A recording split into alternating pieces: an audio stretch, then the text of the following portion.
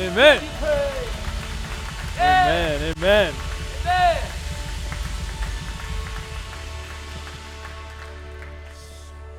Amen. Well, you guys can grab a seat, take a drink of water like I'm going to need to after that.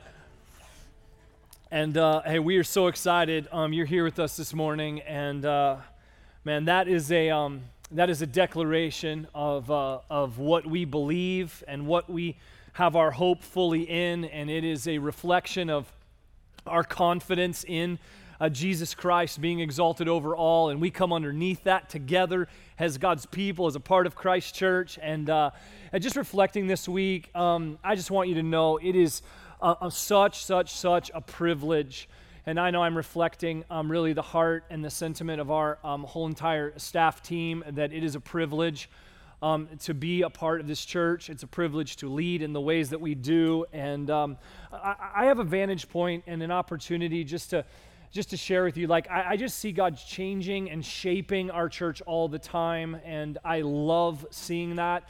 I've seen in so many different ways, at so many different layers, the way God is transforming me, our staff, our elders, and so many different people in our church as I interact and intersect with different people. And, I've been saying since January, kind of coming out of all of the craziness of 2020, I've said to people, and to our staff especially, we are not trying to get back to what we were. We are always moving towards what God has for us as a church. And we're not trying to get back to something that was there in 2020 or 2019. We are eyes ahead, moving forward, reflecting what Paul writes in Philippians when he says, forgetting what is behind and straining towards what is ahead. And that's really our heart in leading. We want to lead forward because right now I would say that we are healthier in our leadership. We're more unified as a team. We're learning, I believe, at multiple places in our church to just rest more in the gospel and in relationship with Christ. And I also see, and I think a lot of it as we've walked through the book of Acts, I'm seeing an increasing a passion for the lost and for our community. And that's just a taste of some of the ways that I believe God is leading us forward. And this message is going to highlight the biblical concept that's behind all of that, sort of leading it forward, sort of pressing it forward. And it's the biblical concept is the grace of God, amen? The grace of God leads us forward. And we're going to see that on display in Acts chapter 13 through 52. So let's pray before we begin. God, I ask that you would lead us this morning into the reality of your goodness and grace, and that it would be on display.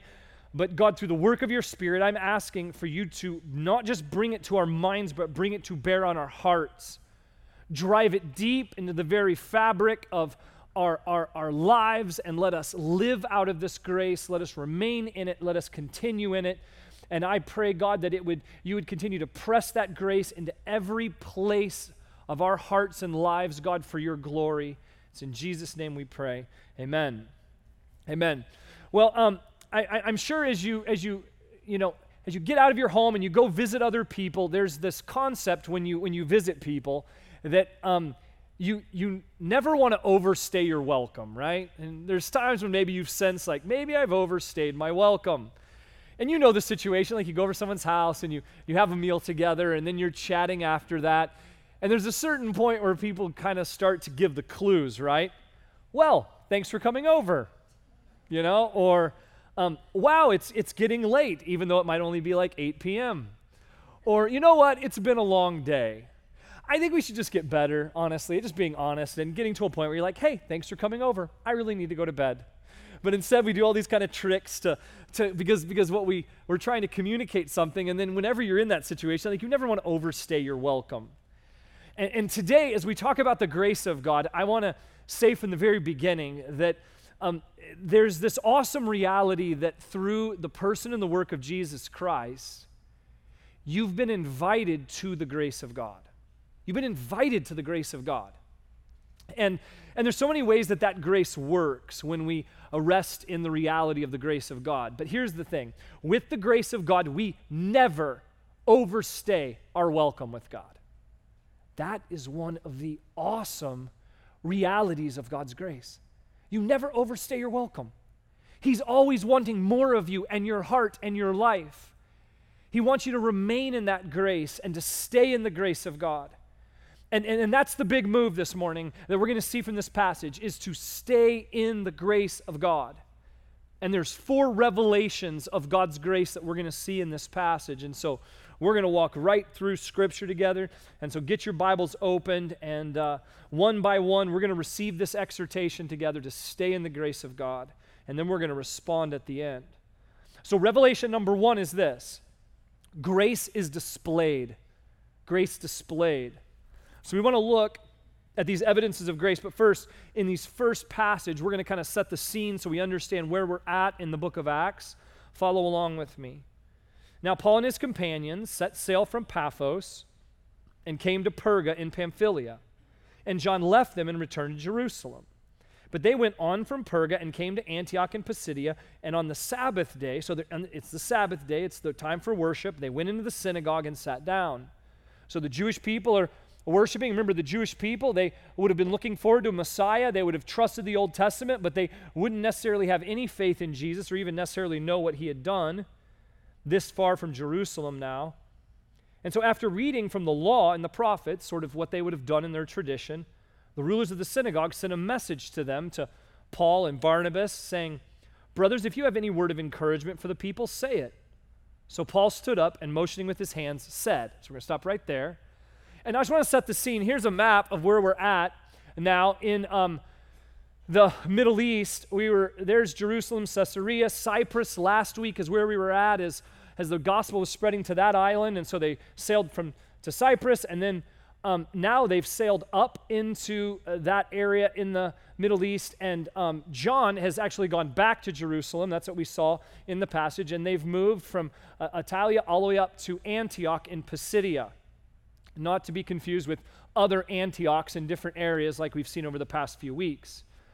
And so here you have them in the synagogue, and the leaders of the synagogue are like, if you got a word of encouragement, you can speak. And Paul's like, in his head, I'm sure he might have been thinking like, are you sure? Are you sure?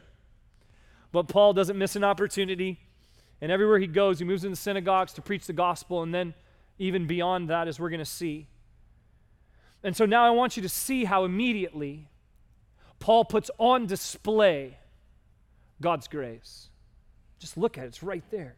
He says, "Men of Israel, and you who fear God, listen. The God of this people Israel chose our fathers and made the people great during their stay in the land of Egypt. And with uplifted arm, he led them out of it." God's grace on display. He's like, look at your history. Look at your history. God did this. God was the one who chose them. God made them great. God led them out. Verse 19, and for about 40 years, he put up with them in the wilderness. That's another way to talk about God's grace. He put up with them in the wilderness. Those of you who've forgotten the story, after the people get out of slavery, pass through the Red Sea, all the miracles that came with that, then they're in the wilderness, and they just start whining and complaining. We want to go back. We like slavery now. You're like, what in the world? It's like the most frustrating part of the Bible to read until you realize that oftentimes we're like that. And then you're like, ouch, that was convicting. And this idea is that by God's grace, he put up with them. He endured their ridiculous behavior. He displayed grace by continuing to move towards them and lead them, and he withheld his wrath. And this is as I was thinking about this, I was like, man, this is the kind of grace that parents need sometimes, right? Kids complaining. You're just like, I just want you to know the grace of God has given me the grace to put up with you. Okay? I'm putting up with you right now by God's grace. That's grace displayed right there. Verse 19, and after destroying 7 nations in the land of Canaan, he gave them their land as an inheritance. God did it. All this took about 450 years, and after that, he gave them judges until Samuel the prophet. Then they asked for a king, and God gave them Saul, the son of Kish, a man of the tribe of Benjamin, for 40 years. And when he had removed him, he raised up David to be their king, of whom he testified and said, I have found in David, the son of Jesse, a man after my heart, who will do all my will. And so now he's got them. They're like, agree, agree, agree. He's like, God's grace on display. I've given you leaders and prophets, and I've given you kings and all of these people to lead you. And then now it starts to turn distinctly towards the gospel. And what Paul does is he shows that God's grace has not been interrupted at all, that it passed through Old Testament history, and now he moves right into the new covenant in Jesus' name. Look at this, verse 23. Of this man's offspring, God has brought to Israel a Savior, Jesus, as he promised. Before his coming, John had proclaimed a baptism of repentance to all the people of Israel. And as John was finishing his course, he said, "What do you suppose that I am? I am not he. No, but behold, after me one is coming, the sandals of whose feet I am not worthy to untie." He's like, God brought a Savior. Grace displayed. And then it goes one further, because in verse 26 it says, brothers, sons of the family of Abraham. He's connecting it all the way back to Abraham. Because salvation, and the way salvation got extended to the world, was the fulfillment of Abraham's promise, or God's covenant with Abraham. And among those who fear God, to us has been sent the message of this salvation. Grace is displayed here. God has been doing it.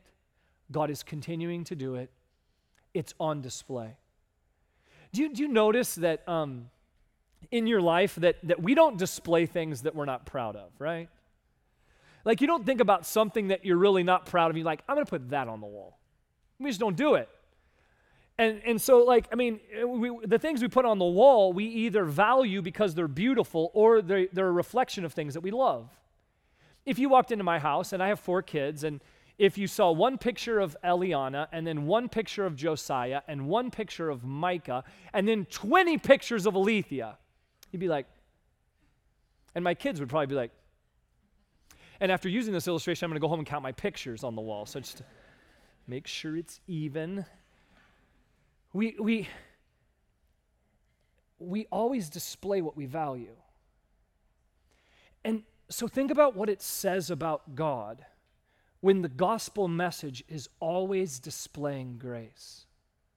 Look at all the sermons in Acts, all through Paul's writings, the gospels, there's just grace and grace and grace and grace at the front, in advance to the gospel, in the midst of the gospel, in the future that the gospel promises is just grace.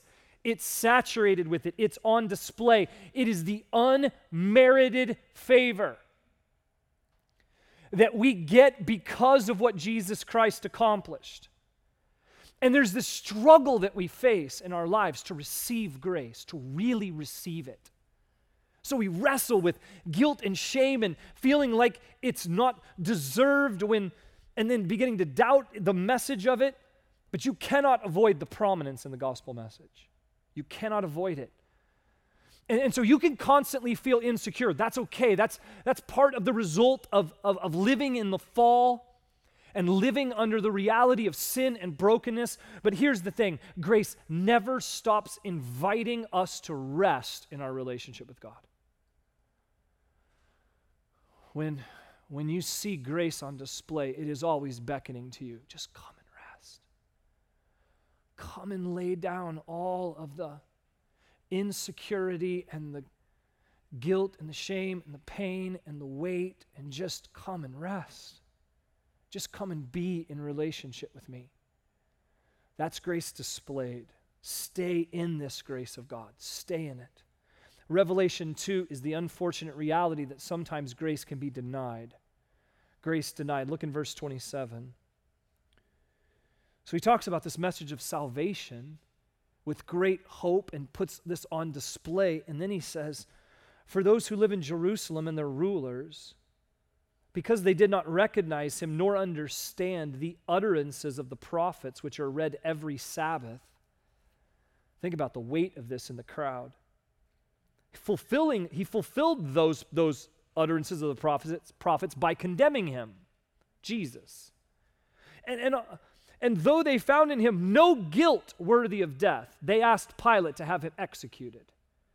And when they had carried out all that was written of him, because God was going to fulfill what he had promised, they took him down from the tree and laid him in a tomb. Grace denied. They didn't recognize him. They didn't understand who he was. Their eyes were still blinded to the reality of who Jesus was.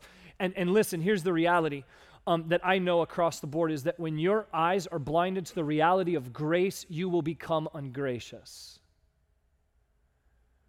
When your eyes are blinded to the reality of grace, you move towards ungraciousness. It's inevitable. And what is being said here is when grace is denied, when you deny it or don't see it or ignore it, you begin to walk in ignorance and you become ungracious. It's one of the mistakes that we want to avoid by staying in the grace of God.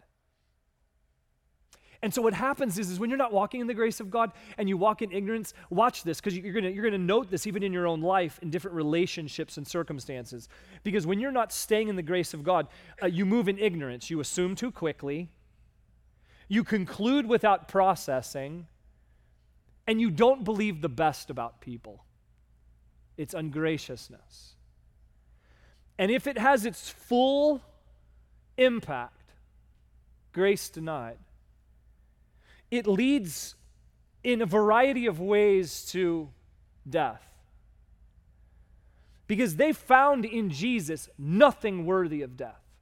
But they dismissed all of that, and they moved forward in their denial of grace, and they didn't correct their course, and they just pressed forward with their judgment, the hasty judgment. They held to a conclusion with a lack of evidence, and the denial of grace led to the harshest possible judgment, the death of Jesus Christ. Condemnation. And it says there literally that in their ignorance they were fulfilling a prophecy. And listen, church, I want to tell you, there's lots of promises and prophetic things in God's word, and there are some of them, like the prophecy of Jesus dying that led to, the Lamb of God being unjustly slaughtered, and there's a lot of really good promises.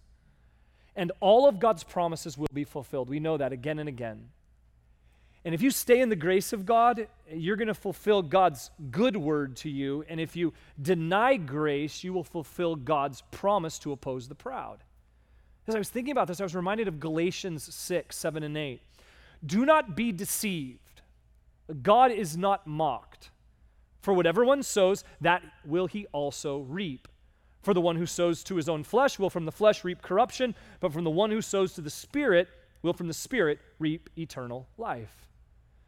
And so we saw the damage that came from the denial of grace from the Jewish people who executed Jesus, and that was a promise fulfilled. And I would say to you that this promise in the New Testament, that I would encourage you to find yourself not in the place where the revelation of promises being fulfilled is going to lead to corruption, but I would encourage you to sow to the Spirit so that what you will reap will be eternal life.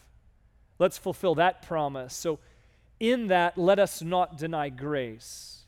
Let us not deny grace, but let us stay in the grace of God. That's revelation number 2, grace denied. Revelation number 3 is this, grace declared. Grace declared.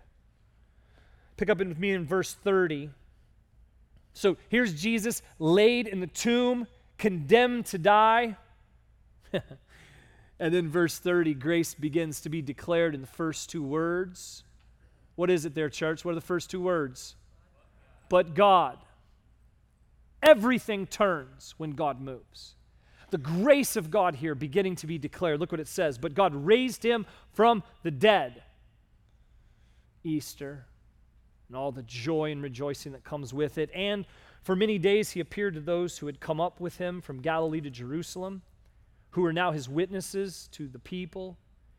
And we bring you the good news that what God promised to the fathers, this he has fulfilled to us, their children, by raising Jesus. As also it is written in the 2nd Psalm. And then he starts to connect the resurrection and the significance of Jesus, and he starts to weave it together with these passages in the Old Testament. Watch this. As also written in the 2nd Psalm, this is referring to Psalm 2, verse 7. You are my son, today I have begotten you. And this is saying and declaring that Jesus is on the throne of heaven. He is the eternal Son of God. And as for the fact that he raised him from the dead, no more to return to corruption, he has spoken in this way. I will give you the holy and sure blessings of David. This is Isaiah 55:3. Anyone who is a follower of Christ, it's declaring here, by faith, by grace, will receive all of the perfect and sure blessings that were extended by God to David and to the line of David. Think about that. That is grace that was being looked ahead to all the way back in Isaiah 55. And anybody who comes to faith in Christ receives all of these holy and sure blessings. It's like the dump truck of blessings is just getting backed up. And it's saying anyone who in Christ receives these. Then he says, therefore, he says also in another psalm. Now we're in Psalm 16, verse 10. You will not let your Holy One see corruption. The body of Jesus will never see corruption because the body of Jesus has been raised into perfection.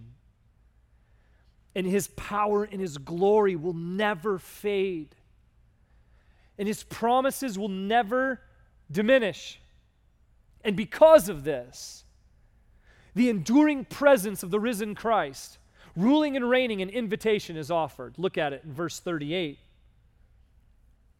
Verse 36, let me go back. For David, after he had served the purpose of God in his own generation, fell asleep and was laid with his fathers and saw corruption. So he's making a comparison here. He's like, David died. He saw corruption. But he whom God raised up did not see corruption. Verse 38 now. He's starting to create an invitation here. So let it be known to you, therefore, brothers, that through this man forgiveness of sins is proclaimed to you, and by him everyone who believes is freed from everything from which you could not be freed by the law of Moses. So he stands in front of the people and he's like, listen, I've just made the connection between all of the law and the prophets, all the things that you've heard, the fulfillment of prophecy and Jesus dying.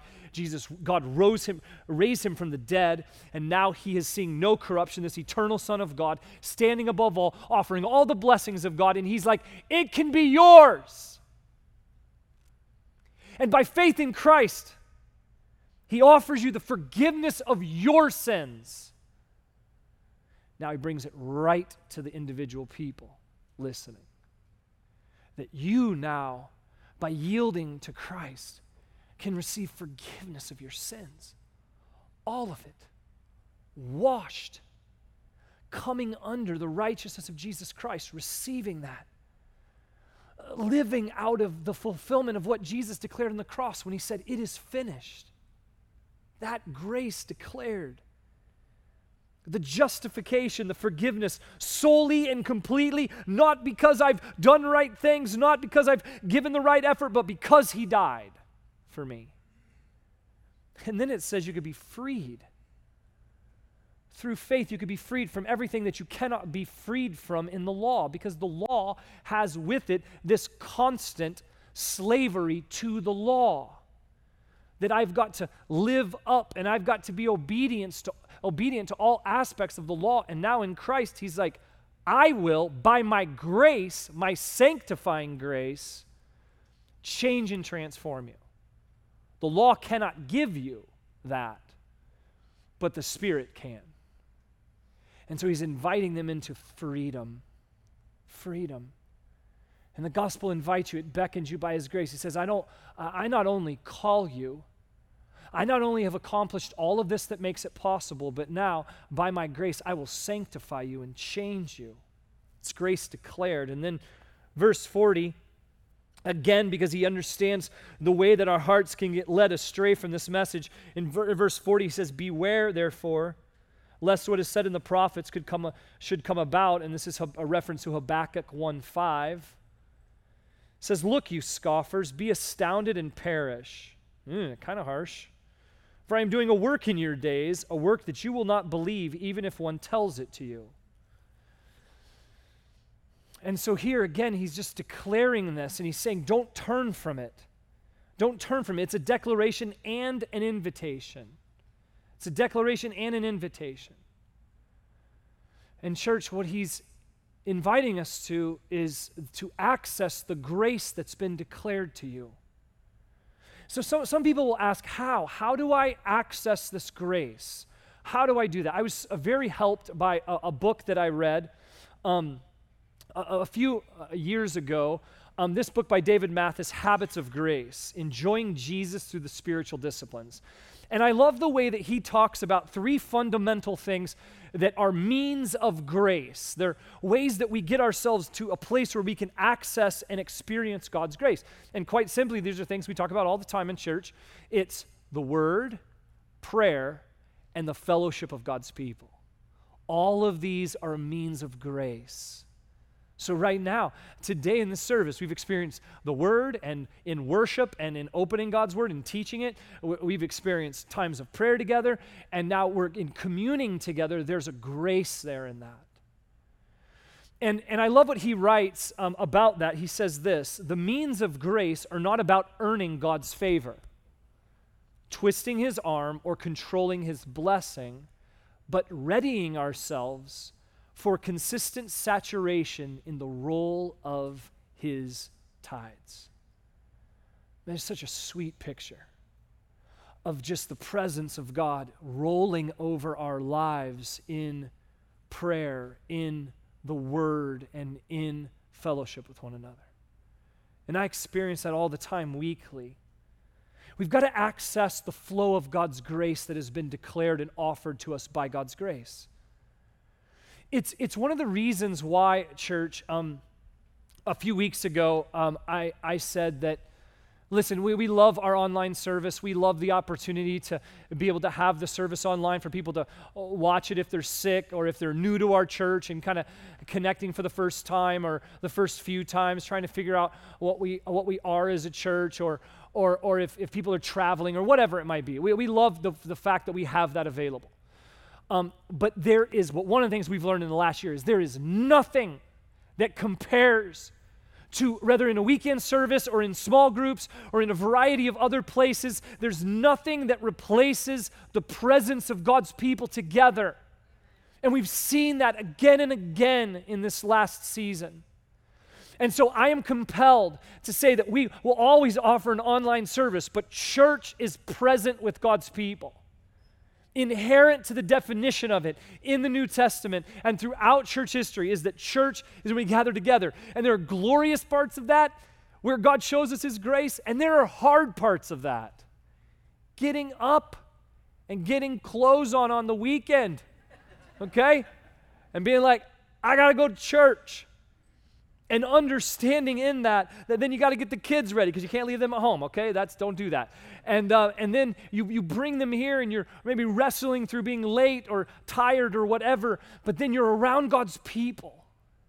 And there's something that stirs us, and there's something that you cannot replace the presence of seeing people and the affection that I see in and around our church.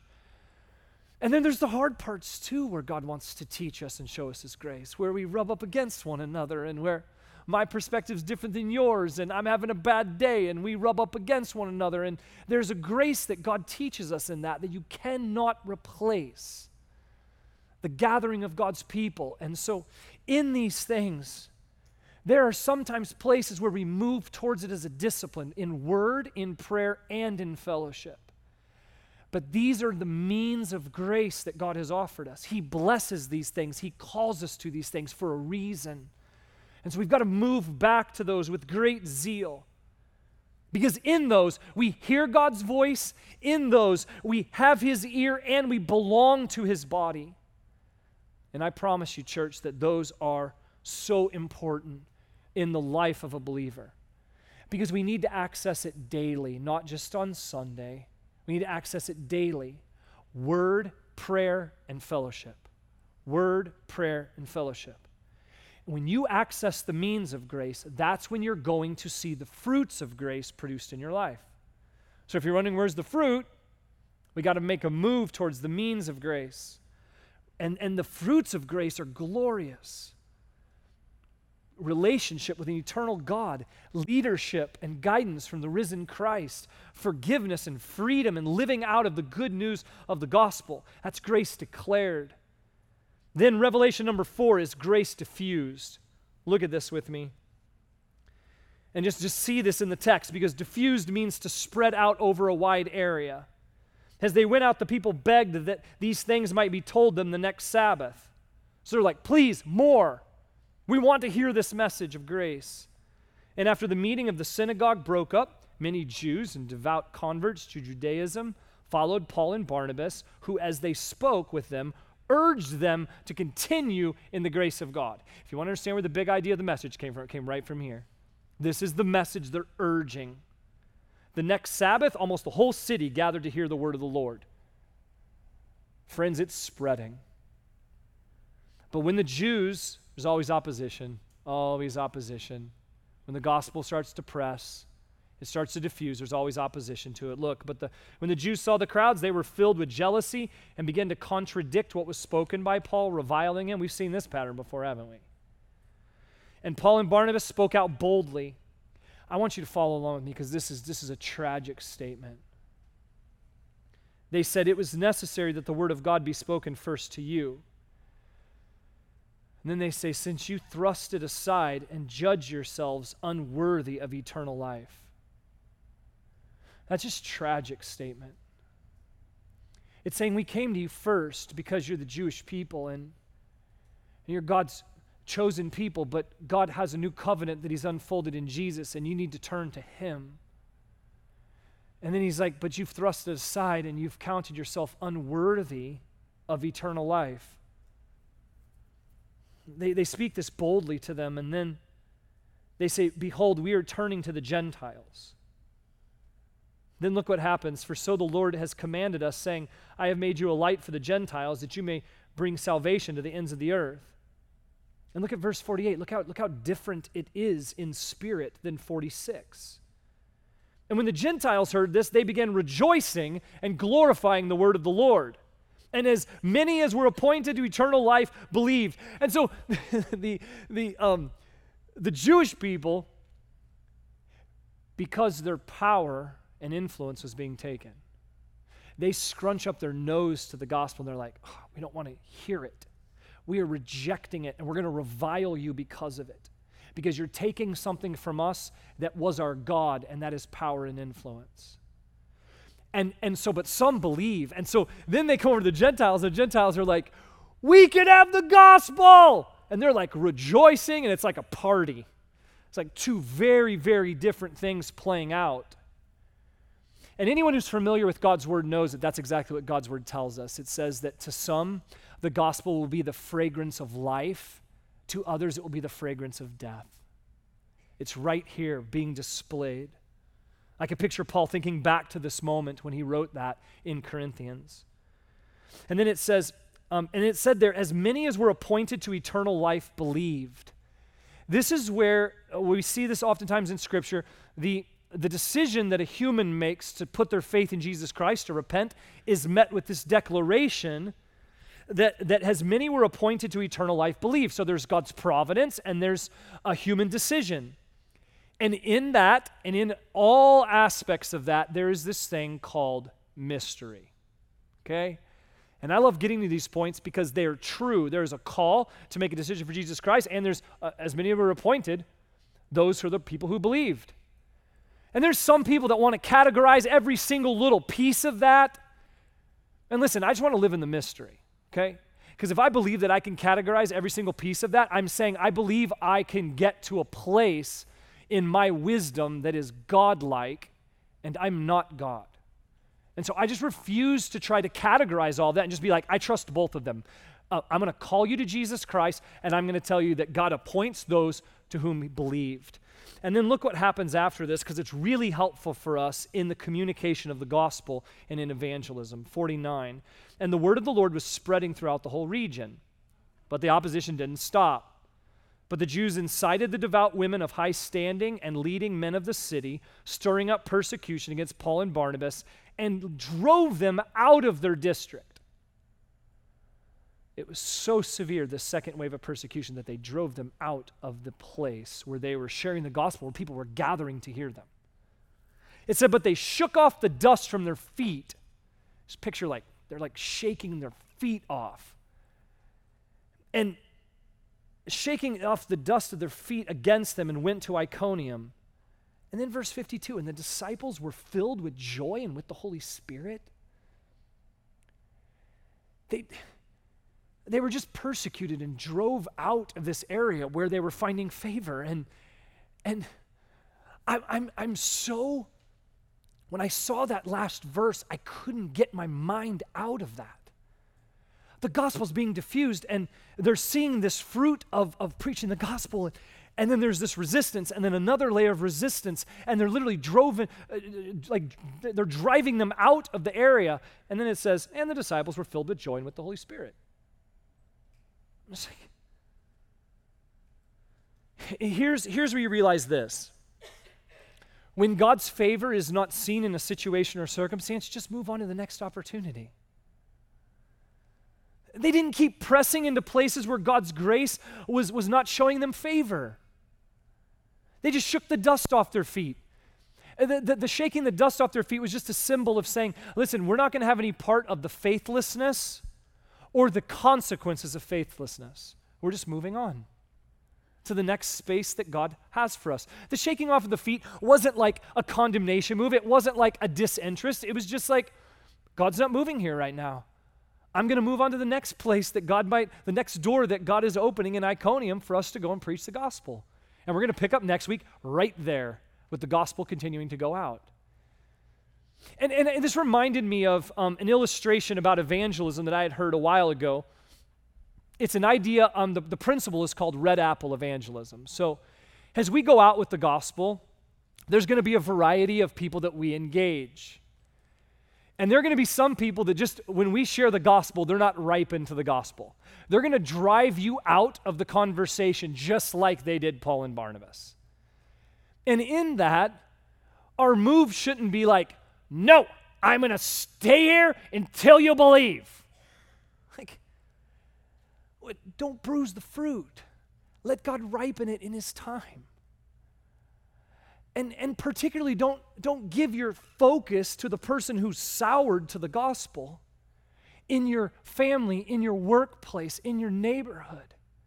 When you're so distracted and focused on this person, it's just not right for the gospel, and there's the person 2 cubicles down or 2 homes down who just had a bomb dropped in their life, and their heart is so ripe to the gospel. And God could lead you if you would just go, you know what?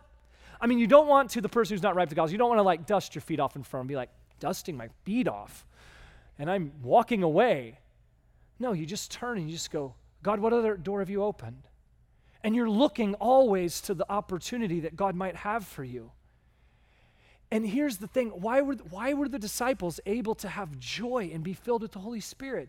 I think it's because they looked back and what they said there in verse 48, as many were appointed to eternal life, believed, and here's what they understood. The turning of someone's ear to the gospel, the eyes being able to see the gospel, that is a work of God's grace. My responsibility is just to share the gospel. And so the people go, they share the gospel. They're like, door closed. Shake off their feet. They're like, we're moving on. And they just move on. And because of that, they're filled with joy because they've been faithful to what God's called them to. And church, I want to encourage you just to be faithful to what God's called you to. And let us not carry something on our shoulders that is God's work, not ours. And there is a joy that comes in sharing the gospel and in diffusing grace that comes when we understand that reality. And so I want you to see clearly what's happening today as we close our time together. And this is God's grace in all of its ways, in the ways that it's been displayed. It's something we don't want to deny. It's been declared, and God wants it to be diffused. And some of us, we're like this. We are absorbent people. Can we all agree? Like there's things and situations that happen in our life and we are absorbent. Like we absorb things. And some of us think about our life in regards to God's grace. And if I was to sit with you and talk with you, you'd be like, I'm dry. I'm just dry. And the nature of God's grace is that it wants to soak into us. And the reality of the world is that the world, the winds of the world, the temptation of the world, it dries us out. It gets us to parched places and places where we don't really have any joy or we're not full of God's Spirit. And the problem is that we approach the means of God's grace that we talked about, whether it's the word or prayer or fellowship, and this is what we do with God's grace. We're like, oh, I had enough. Right? And then we're like, I wonder why I'm dry. Because that's going to dry out pretty quickly. And then we come back again and we're like, oh, so dry, so dry. And then we're like, a little more. But still, we go and it gets dried out and we can't squeeze very much out at all. The grace of God in the way it's displayed, the way we don't want to deny it like some of the Jewish people did, in the way it's declared and the way for it to be diffused rightly is for us to literally soak in God's grace. Like saturate deeply into every part of your heart and your past and your life. And you've got to soak in it, church. You can't get that once a week in a service, I promise you. It will not pervade to the places of your life where God's grace needs to go. And you've got to soak in it. And when you soak in it, then now it's going to diffuse everywhere you go.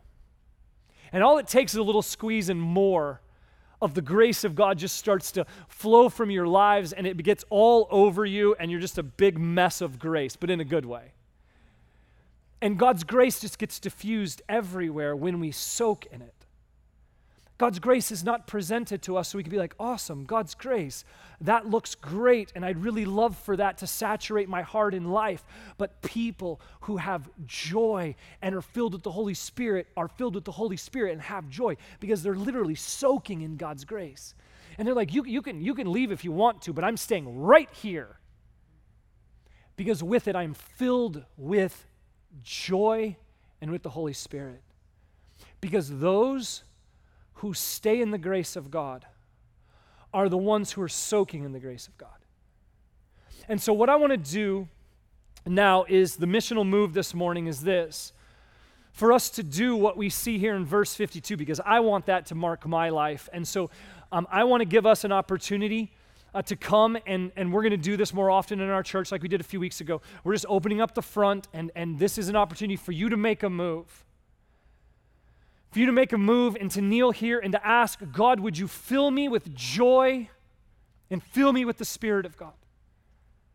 I believe there's some people here this morning, just like in first service, who maybe you're saying, God, there's an opportunity and I want to be so saturated with your grace because there's an opportunity to share the gospel and I want them to see the grace of God clearly, and I'm so dependent on your grace for this. For the turning of a heart or for an ear to hear like never before. Or maybe it's in light of a rejection and you've been rejected by somebody. They've driven you out in relationship. And you're like, God, would you meet me and let me see that I'm going to trust you and leave that at your feet, but I'm going to continue to press forward to diffuse your grace throughout my life.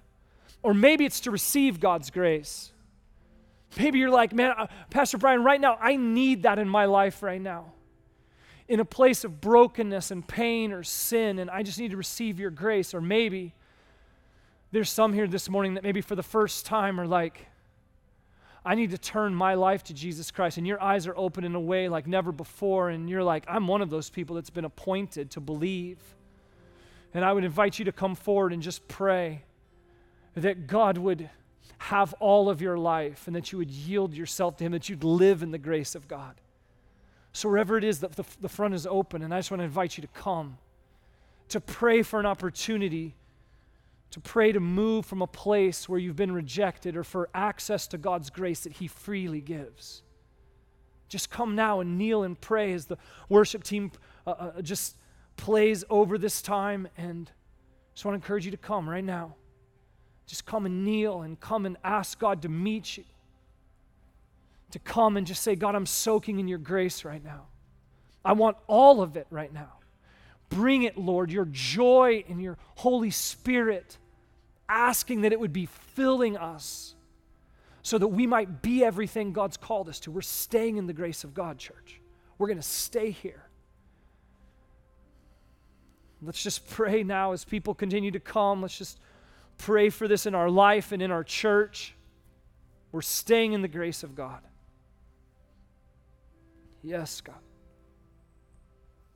Meet us here, God.